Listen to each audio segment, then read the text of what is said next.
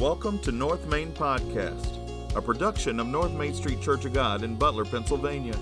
This podcast brings you North Main's messages every week and inspires you to know Christ intimately, grow in Christ continually, and go for Christ daily.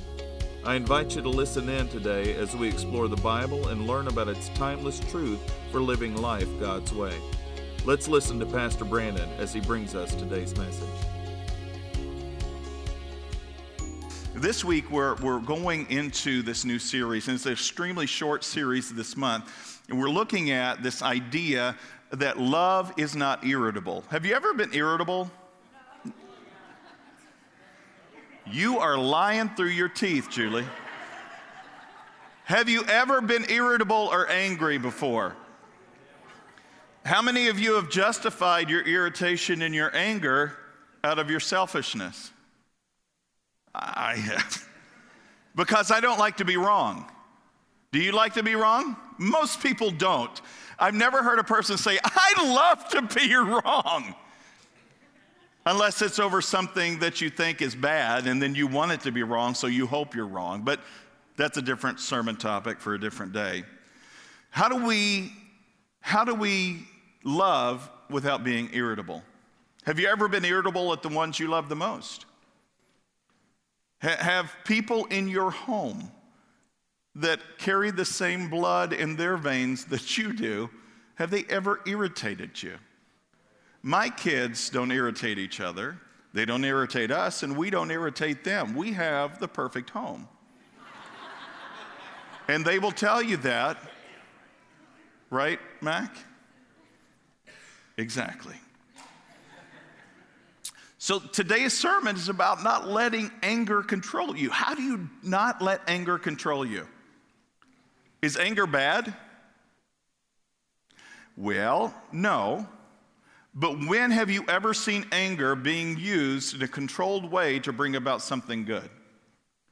Very, very rarely. Jesus got angry.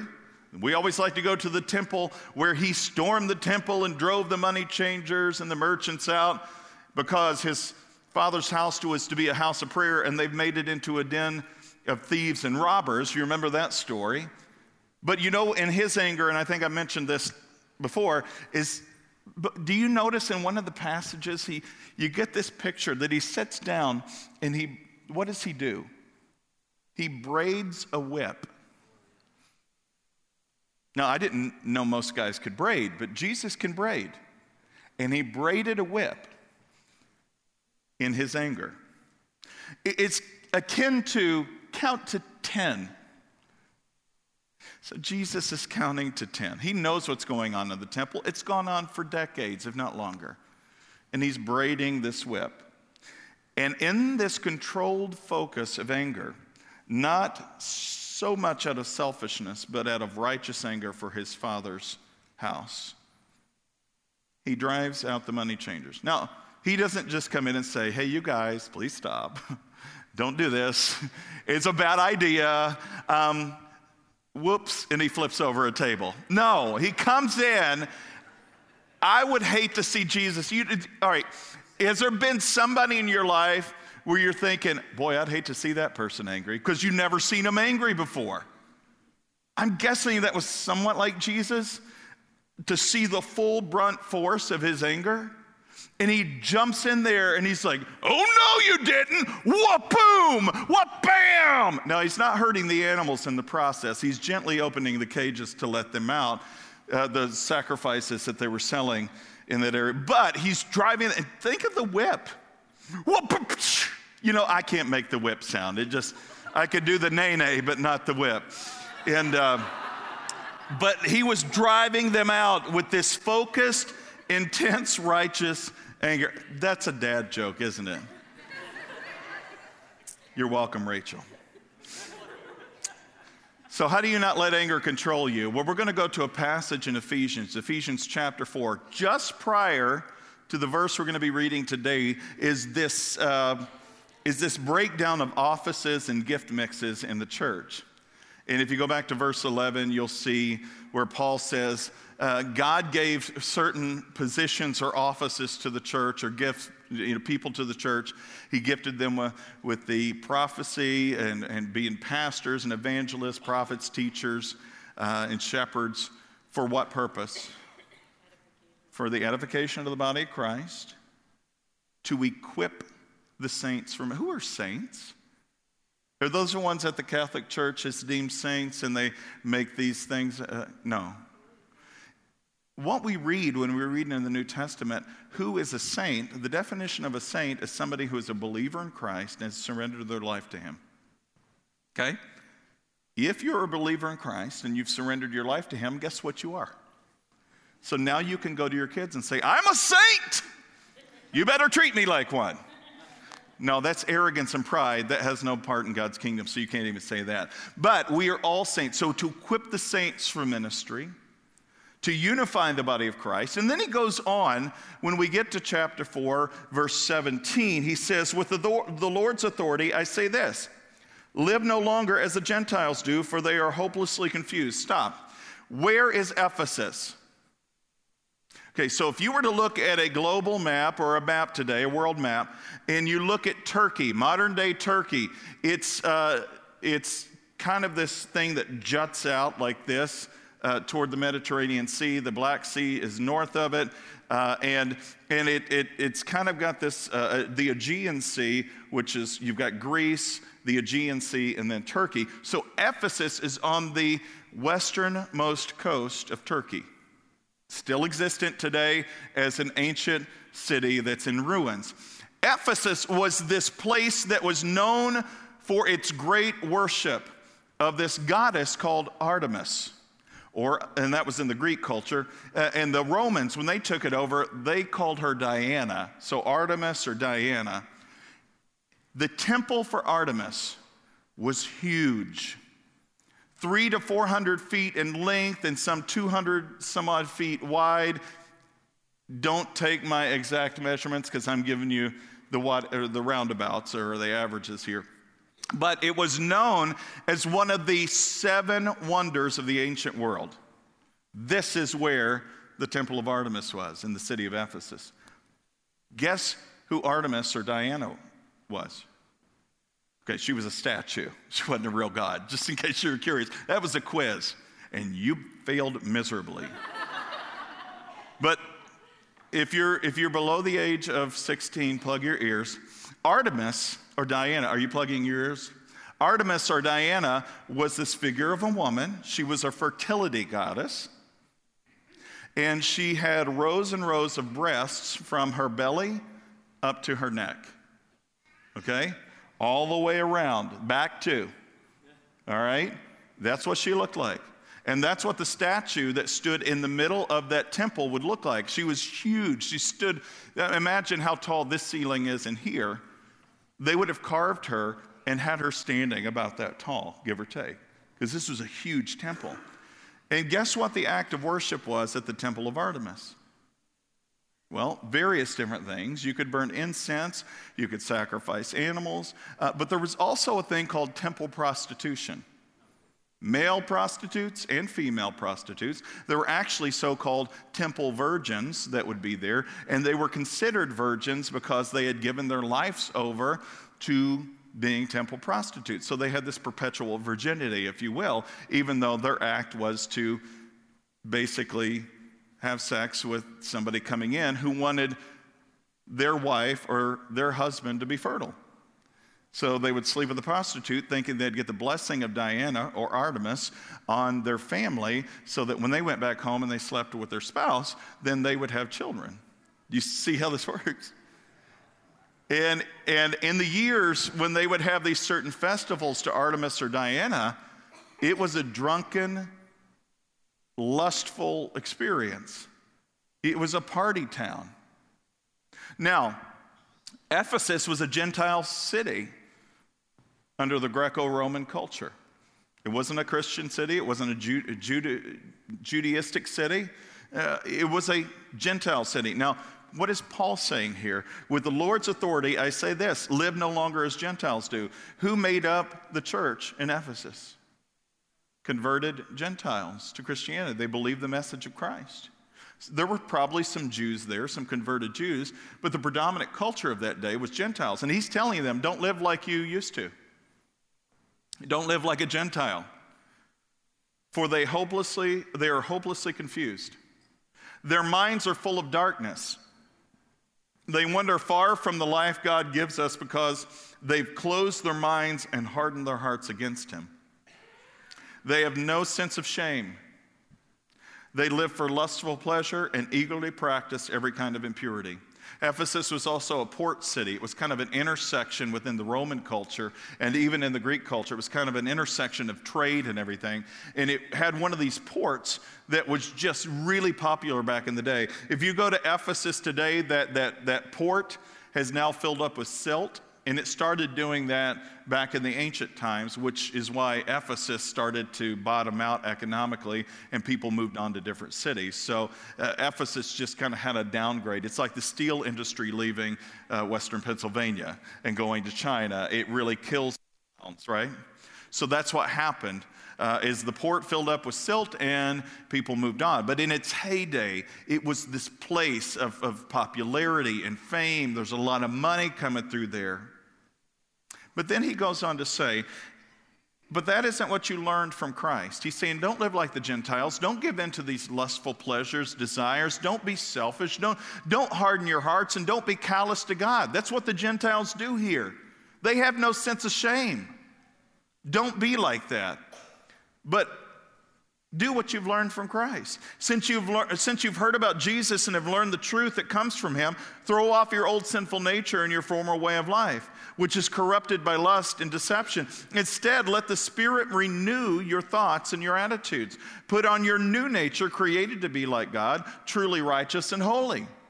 He says, you once lived like this. Don't continue to live like that anymore. Live like this. Live like Jesus did. Live like Christ has called you to live. And he goes on to say, so stop telling lies. Let us tell our neighbors the truth, for we are all parts of the same body. And don't sin by letting anger control you. Don't let the sun go down while you're still angry. For anger gives, and here's the key this morning, what? A foothold to the devil. What does anger do? Well, Jesus was angry. Did he give a foothold to the devil? No, because he was angry and he didn't sin. It's what it says. Paul writes this in another one of his letters. Be angry, but sin not. That is super hard to do. Because when I get angry, guess what thoughts start to flood my mind? They're not righteous thoughts. They're selfish thoughts. I can't believe you said that to me. I can't believe you did that. I can't believe you broke that rule that I put in place. And it's all about me. Typically, anger forces us inward, and the enemy knows that. And when we get angry and we get tempted to anger, he knows that he can do his most masterful work in those situations. If he can hold sway over our emotions, he can hold sway over our hearts and over our minds. And it's subtle. That's what I'm saying. You can justify your own anger, can't you? Well, I'm right to be angry because they're so wrong. Be careful, Jesus says. Sermon on the Mount. Before you try to get the speck out of somebody else's eye, what are you to do? Get the log out of your own eye. So when you get angry and you see a speck in somebody else's eye and you have this righteous indignation because you want to fix what's broken in them, Jesus says, be careful. Get the log out of your own eye first. He doesn't say don't go to that person, does he? No, he just says before you go to them, check yourself. And in order to check yourself, you can't allow your emotions to get the better of you. Can you? No. You have to be in full control of your faculties and your emotions. But a lot of times when we get irritated, when we get frustrated, love goes out the window, doesn't it? See, I contend that Jesus loved in the midst of the temple when he was driving the money changers and the merchants out. I contend it was an act of love because God's judgment is also an act of his almighty love. But our judgment is so much different than God's.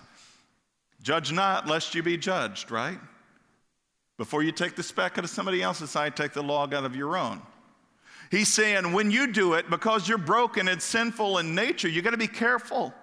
Though you may be a redeemed one of the Lord Jesus Christ, you've surrendered your life to him, don't allow a foothold for the devil by the way you act, the way you feel. Make sure you are in complete control by the Holy Spirit in your life. Here's the key point this morning, and we're not going to read the rest of that because that's going to come up in a couple weeks, all right? The key point this morning is this.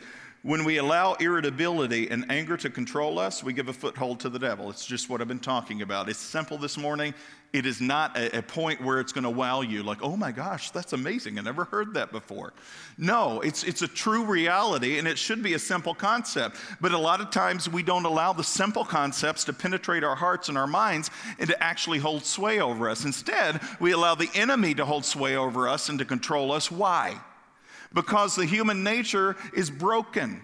And when we give into the broken human nature, we get what the human nature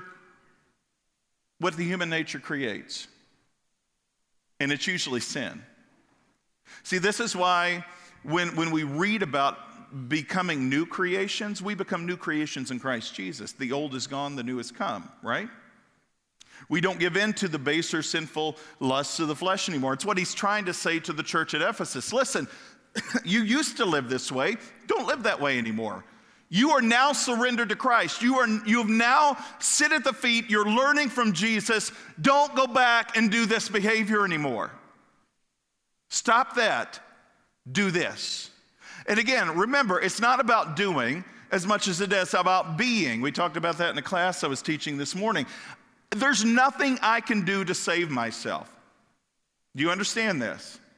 This idea of salvation comes from Christ alone. What God did through Christ gives me the hope of salvation. And Paul reminds us in Romans that in order to be saved, you have to believe in your heart and confess with your mouth that Jesus is the Son of God and that God raised him from the grave. Okay? That's the entrance. The entrance is through Jesus. John chapter 10. Jesus says he's the good shepherd. And he talks about how do sheep enter the sheepfold. He's talking about us as if we want to be believers in Christ and we want to have the salvation that comes from being in Christ and the eternal security, he says you have to enter through the gate. And what does he say is the gate? Actually better, who does he say is the gate? He says, I'm the gate. Nobody can come into the sheepfold, into the kingdom of God. Nobody can be saved except coming in through me. In John chapter 14, Jesus says, I'm the way, the truth, and the life. Nobody can come to the Father except through me. Same terminology, same language. There's a consistency in Jesus' message. So we don't earn our salvation. He earned it for us. He became sin that knew no sin, that we might become the righteousness of God. So that when we come into that belief and we come into salvation through belief, it requires a shedding of the self. It means I'm wrong, he's right. When I compare myself to who he is, I always fall short. For all have sinned, I messed this up last time I said it. For all have sinned and fallen short of the glorious standard of God. When you compare yourself to other people, you may not always fall short. But when you compare yourself to God, guess what happens? You always fall short. Well, that sounds hopeless. But there is hope through Christ Jesus, who took sin upon himself, died a criminal's death on a cross, so that when we believe in him, our sins are paid for. Okay, I just want to clarify and set that foundation, because what the Ephesians are doing is they're toying around with this idea, can I still keep one foot over here and one foot in faith? Can I still do both? No, you can't. Because here's the problem. When you live like the world, you get the results of the world. And what are the results of the world? Death. But let me look at it this way. Has there ever been a nation on the face of the earth that lasted forever? A physical nation of kings and queens or emperors or presidents. They've always risen, they've always fallen. But the one kingdom that lasts forever is God's kingdom. And Jesus says, and standing in front of Pilate, my kingdom is not of this world. It's an eternal kingdom, but it will last forever. It will last forever because of who he is and who we're not. Our kingdoms are based oftentimes on human rules and human laws. One of the unique things about the United States is it was founded on Judeo-Christian principles, but looking at it today, would you say that? So again, if your faith and hope is in the nation, then you've got big problems. And I see a lot of people fretting and worrying about this. Why? Because they put their hope in the nation. We live, and I've said this a million times before, I'll say it again, we live in one of the greatest and best and most free nations that the world has ever known. And I will never take that for granted. But I also know in great priority that I am not made for this kingdom, I'm made for another kingdom that is eternal. And when I get those things out of balance, then I start to fight for the kingdoms of the world rather than stand firm in the kingdom of God. I start to fight for that. Look, they're taking this out of schools and they're doing that. Yes, that's an atrocity, but let's talk about that. The reason that's happening is because we are becoming more and more godless. And the reason that's happening, I contend, is because the church has forgot how to be the church. We've tried to adapt to the culture, and it's okay to adapt certain modes of doing things as long as you don't sacrifice your belief in the standard that God sets. But when you start to sacrifice the standard that God sets, you allow sin to enter the body of Christ. And when that happens, guess who leaves the building? Guess who leaves the church? Guess who leaves the people? God leaves the people. The Holy Spirit vacates the premises. So if you're here today and you're living in sin and you know it based on what God's word says, then what you've basically said is, I know better than God. I can live my life the way I want to, how I want to, and still believe in Jesus, and I can be saved. Be careful. Because in Matthew chapter 7, what does Jesus say? There are many who will stand before me someday saying, Lord, Lord, didn't we do this in your name and that in your name? And he'll say, depart from me, for I never knew you. That's a scary prospect, isn't it? How do I be saved? How can I be saved? Well, the Ephesian church, what do? They have to leave one world and commit themselves to another. They have to leave one way of life and commit themselves to another. They have to leave these behaviors behind and commit themselves to behaviors of the citizens of the kingdom of God. Because if they don't do that, then they allow a foothold for the devil. And the devil will take whatever he can, even if you give him a millimeter, not even a foothold. If you give him a millimeter worth of space in your life, he will corrupt the whole thing. You've heard the old adage, if I get a small little pinch of dog poop and mix it in with a batch, yes, all of you, a lot of you popped up there. I'm just making sure you're still with me. If you get a small little, just tweezer pinch of dog poop, mix it in with a batch of brownies, you cook it, and you know that the cooking process has killed all the germs, how many of you would eat one of those brownies? One of you would, down here on front. That is gross. These are great, but they have a hint of poop in them. Sorry, I don't know how this is going to come out on the recording this week. So if you're listening online or at home, I apologize.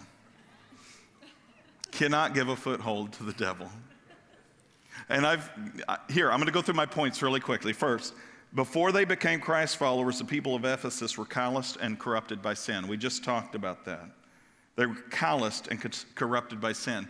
This idea for calloused means desensitized, okay? If you look at the Greek word for that, it actually translates better as they were desensitized. What happens when you become desensitized? You were not sensitive to certain things anymore, right? How is that happening in our culture? How is it happening in the culture of Ephesus, right? Because they were already desensitized. They had no shame. They lived like they wanted to, however they wanted to. And they didn't think there was anything. What's the problem? There's nothing wrong with this. My parents did it. My parents' parents did it. My parents' parents' parents did it. What's a big deal? It was modeled for me growing up. And we continue to perpetuate patterns of behavior from generations prior when Jesus says it's not about generations prior, it's about who Jesus is now. And if who Jesus is now says that what you're doing is wrong and you need to live with him and in relationship with him, then you have a choice because you're faced with this choice. You can say, yeah, I want to live like that and I want to be saved. I don't want to go to hell when I die. I want to have salvation. But I also want to be in relationship with Jesus Christ because I know he has what's best for me. So I'm willing to leave all of this behind. I'm willing to make all of these sacrifices that once seemed joyful and good and fun for me. I'm willing to leave that behind because I know the hope that lies in Christ Jesus is so much better than that stuff was. What does it take to become undesensitized? What does it take to become sensitive again? It takes the Holy Spirit. It takes the Holy Spirit. He has to work on you. He convicts you of sin. He helps you to realize what's missing in your life. You come to this place where you're like, I've been trying to fill myself with all of these things, and I still come up short. It still feels empty. I've got all the money the world could provide. I've got all the joy that seemingly the world tells me I should have. I've got everything at my fingertips. We have more now, even in the poorest of our poor in our communities. They have cell phones, most of them, that we have everything at our fingertips for the most part. That only, you go back to Ephesus, you thought they had it good. We've got it so much better than they had it. They couldn't conceive of the things we have at our fingertips. And we become desensitized to the culture around us because we're looking at the culture on a screen. And that is not the reality, oftentimes, of the culture we live in. These are these small little tweet snapshots that really don't amount to a hell of things in the kingdom of heaven. But we get all wrapped up and frustrated about 2-sentence line in some tweet by somebody in power or somebody we know. Oh, I can't believe, I'm going to block them. Well, let me tell you what. When we get to heaven, there will be no blocking. Okay? There are no enemies in heaven. And I'm going to tell you, if you think your enemy is not making it to heaven, you better check yourself. Because you got to be careful who you call an enemy and who you don't. Actually, whoever your enemy is, Jesus says you should love them. You should forgive them. You should do good to those who persecute you. Pray for those who want to do you harm or who do you harm. Don't get angry. Surrender that anger to God. Don't allow anger to give a foothold to the devil in your life. Allow yourself to become sensitized by the power of the Holy Spirit in you to the things of God rather than the things of the world. It's better if we're desensitized to the things of the world and sensitized to the things of God, because at least in that context, we're able to be clear on what's in contrast to God's word and God's standard. Secondly, when they became Christ followers, the Ephesians surrendered their sinful nature to Christ and worked hard to live out their love and faith for Christ and each other. You know, one of the marks of the Ephesian church was their love. Did you know that? In the the letter of Ephesians, which is 6 chapters long, Paul wrote the word love more times in that letter than he did in all the other letters. Did you know that? The word love pops up in the letter to the church at Ephesus more times than any other writing of Paul, and Paul wrote most of the New Testament. Ephesus, the church at Ephesus, not the city, but the church at Ephesus was known as the church who loved well. But guess what happens over time? In Revelation chapter 3, and we'll get to that in a minute, what happens to the church at Ephesus? And this is just maybe 3 decades after the church is planted. Paul's writing his letter from prison to the church at Ephesus.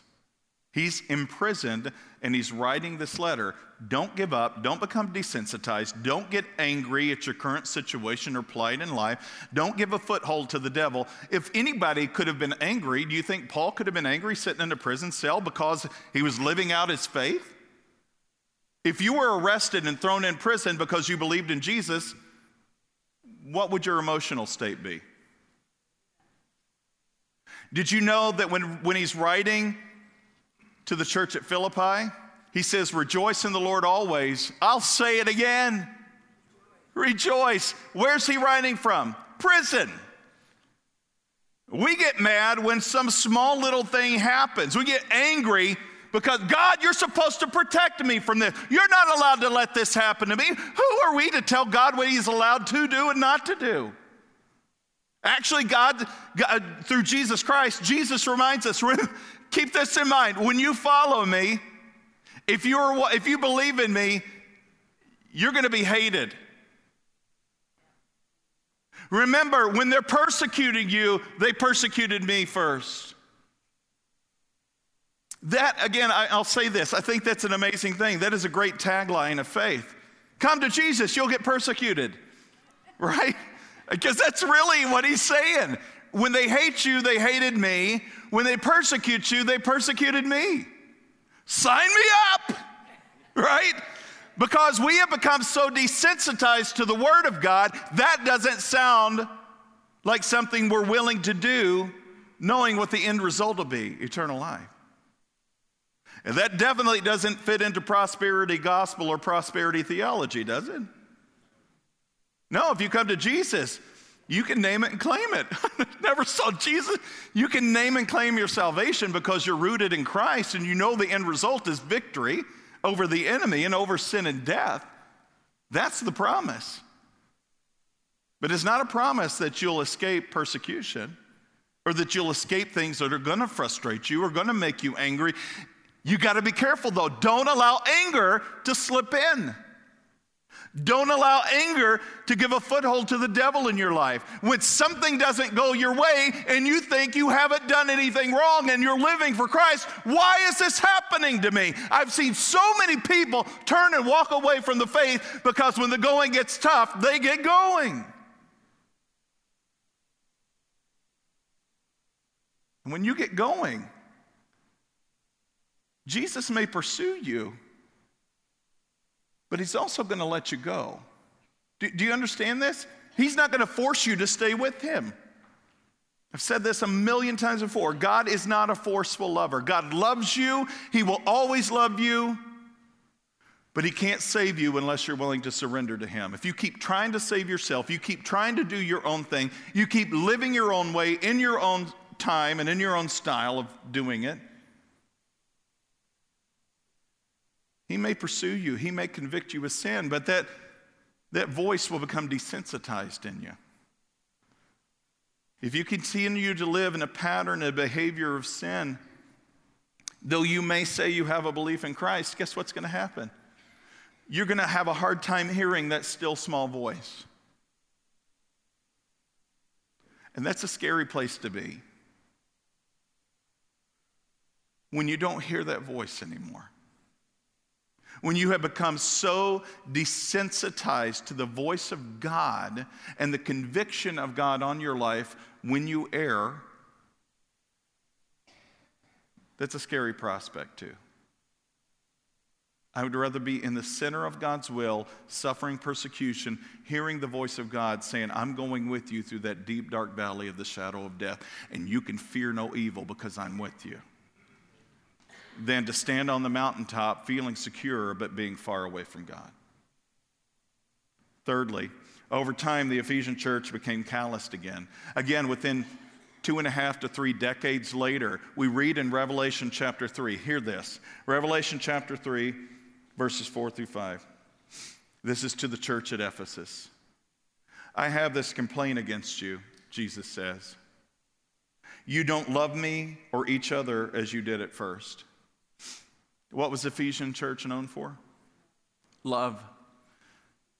Who did Paul write about love the most? In his letter to the Ephesians. And now Jesus, mere 3 decades later, this church is 100 plus years old at this point. That church was in existence for 30 years. And they got to the point where they became calloused again. They didn't have the same love for God or for each other that they once did. And he goes on to say, look how far you've fallen. He could be saying that to the American church today. Look how far you've fallen. You've lost your first love. You don't love me or each other the way you used to. You're not willing to sacrifice for me or each other the way you used to. There are still needs among the body of Christ, and none of you are meeting those needs together. You're not coming together breaking bread the way you used to. You barely meet 1.9 times a month. It's the average church attendance in the United States, 1.9 times a month. You barely are willing to come together for 1.5 hours on a Sunday morning 2 times a month. You don't do the thing, you don't love me or you don't love each other. You're not willing to gather together, break bread together. You're not willing to study the word together. You're not willing to pray together. If I were to tell you we're going to start doing a Tuesday night prayer meeting, and I've done it in the past for the past 20 years. You know how many people show up for a prayer meeting? Just to say, we're going to call out to God. I'm lucky if I get this many, 5. Or it might start out with a whopping 10, but each week it dwindles until you're down to about 2 or 3 if you have that. Now, I'm not saying that to convict you. I'm saying that is the state of the church that has become desensitized to God and His Word and the Holy Spirit in our midst, to where we barely have enough time, or make enough time, I should say, to make the most important things important in our lives. We, like the Ephesian church, have become callous. We've become desensitized yet again. We may have started out with a sense of love and purity and hope, and things were going awesome, and God was doing mighty works and wonders in the church.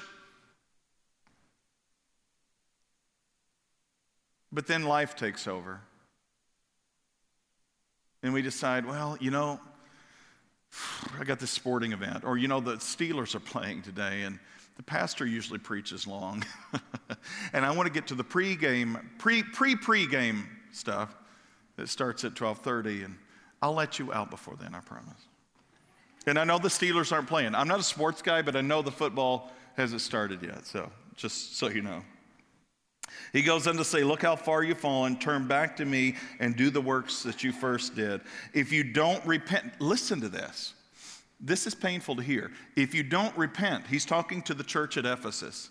If you don't go back and do the same things you first did, to love me and to love others the way you did, if you don't get back to the heart of love, I will come and remove your lampstand from its place among the churches. You know what the lampstand is? The presence of God. The light that illumines that church. The source of light for that church will be removed by Jesus. How many lightless churches do we have in our culture today? All because they've decided that the things of God aren't as important as the things of the world. Well, in order to reach the world, we've got to become like the world. No, we're to be in the world, but not of it. And the more we're not of the world, we will be persecuted. And it doesn't mean you have to go around thumping people over the head with the Bible. It just means I'm going to live out my faith. I'm not going to judge you for how you live your life. But I'm not going to agree with your lifestyle or your behavior. I think it's sinful. But I believe there's a Savior that can come in and change your life radically and give you hope for a future. And if you continue to live in that behavior, I know what the end result is, and I would hate for you to experience that. And instead of praying for and walking with and loving others, either we're heavy-handed in a hand of judgment against them, or we're calloused against them and we cocoon ourselves off from the rest of the world. Neither is good. We're to be in the world, not of the world. It's the sick who need a doctor, not the healthy, right? And that who Jesus said that he came for when he was meeting in the tax collector's home, Matthew's home. And actually he says, it's not those who think that they're healthy. Hear this. It's not those who think that they're healthy who need a doctor, but those who know that they're sick. You have to come to the point where you know there's no other hope apart from Christ in order to get well. Don't allow anger or irritability to control you. It gives a foothold to the devil. Let me ask you these questions as our worship team comes forward today. Like the church in Ephesus, we can come to Christ in complete surrender and love for him and others completely, but slowly allow anger and irritability to creep in and take over our souls. You got to be careful. It's subtle. There are things that set us off. You may have a short wick or a long wick. You may have a launch sequence button that you know that others know that when they push that, they're going to set you off. Don't allow a foothold to the devil. How often have you allowed anger and irritability to control you? What do you do when someone irritates you? What's your first response? How do you handle issues that cause you to become angry? Does your anger and irritability stamp out the love you have for others, even your enemies? If so, this type of anger is sinful and shouldn't be in your life. And be careful that when you're tempted to irritability, that you are not overtaken with sinful behavior. Take time to pray, seek God's face in the midst of anger, braid a whip if you need to. Don't allow the devil to have a foothold in your life or your emotions. This morning, some of you came in angry. I don't know that because I experienced it from you, but in a group this size, I know some of you came in angry. Some of you have been angry for decades because of something that happened to you in childhood. Some of you are angry at ex-spouses because of how they betrayed you or cheated on you. Some of you have allowed a foothold through anger and irritability into your life because you've been betrayed by someone you've loved and trusted. I don't know where you are, what your life story is, but you do and God does. And I know He wants to cleanse you and clean you of anger.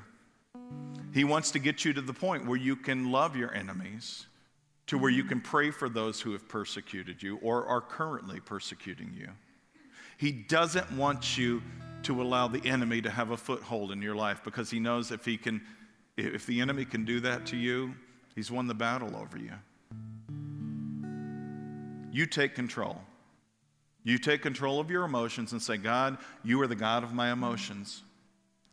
What is the greatest commandment? Love the Lord your God with all your heart, the seat of the emotions, with all your mind, your thoughts, with all your strength, every physical thing about you. And love your neighbor as yourself. Who's my neighbor? The Samaritan in the Good Samaritan story was the enemy, and he was the neighbor. I don't know where you are. If you want prayer to be released from the oppressive nature of irritability and anger, maybe you have rage and anger issues that you've dealt with all your life. You want to be free from that? You can be delivered from anger. But you can't be delivered from anger unless you're willing to set it aside and surrender that to God. Doesn't mean you won't be tempted to it again, but you can have power over it rather than letting it have power over you. If you want to be prayed for, come to my right, your left. There's an altar down here. If you want to reckon these issues with God on your own, you come to my left, your right. Nobody's going to bother you over here. You can pray alone, by yourself, and work those issues out with God. But if you need prayer of deliverance from anger and irritability because it has taken such a stronghold over your life and held sway over you and has kept you from experiencing the joy of your Holy Father, then come today. Let's pray.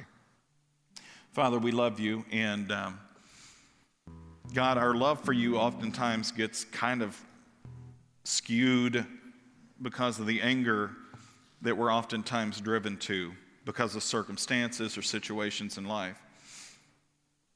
Remind us that we don't have to be slaves to anger or sin or death, that we can be slaves to Christ Jesus, our Lord and Savior, who sets us free from sin and death.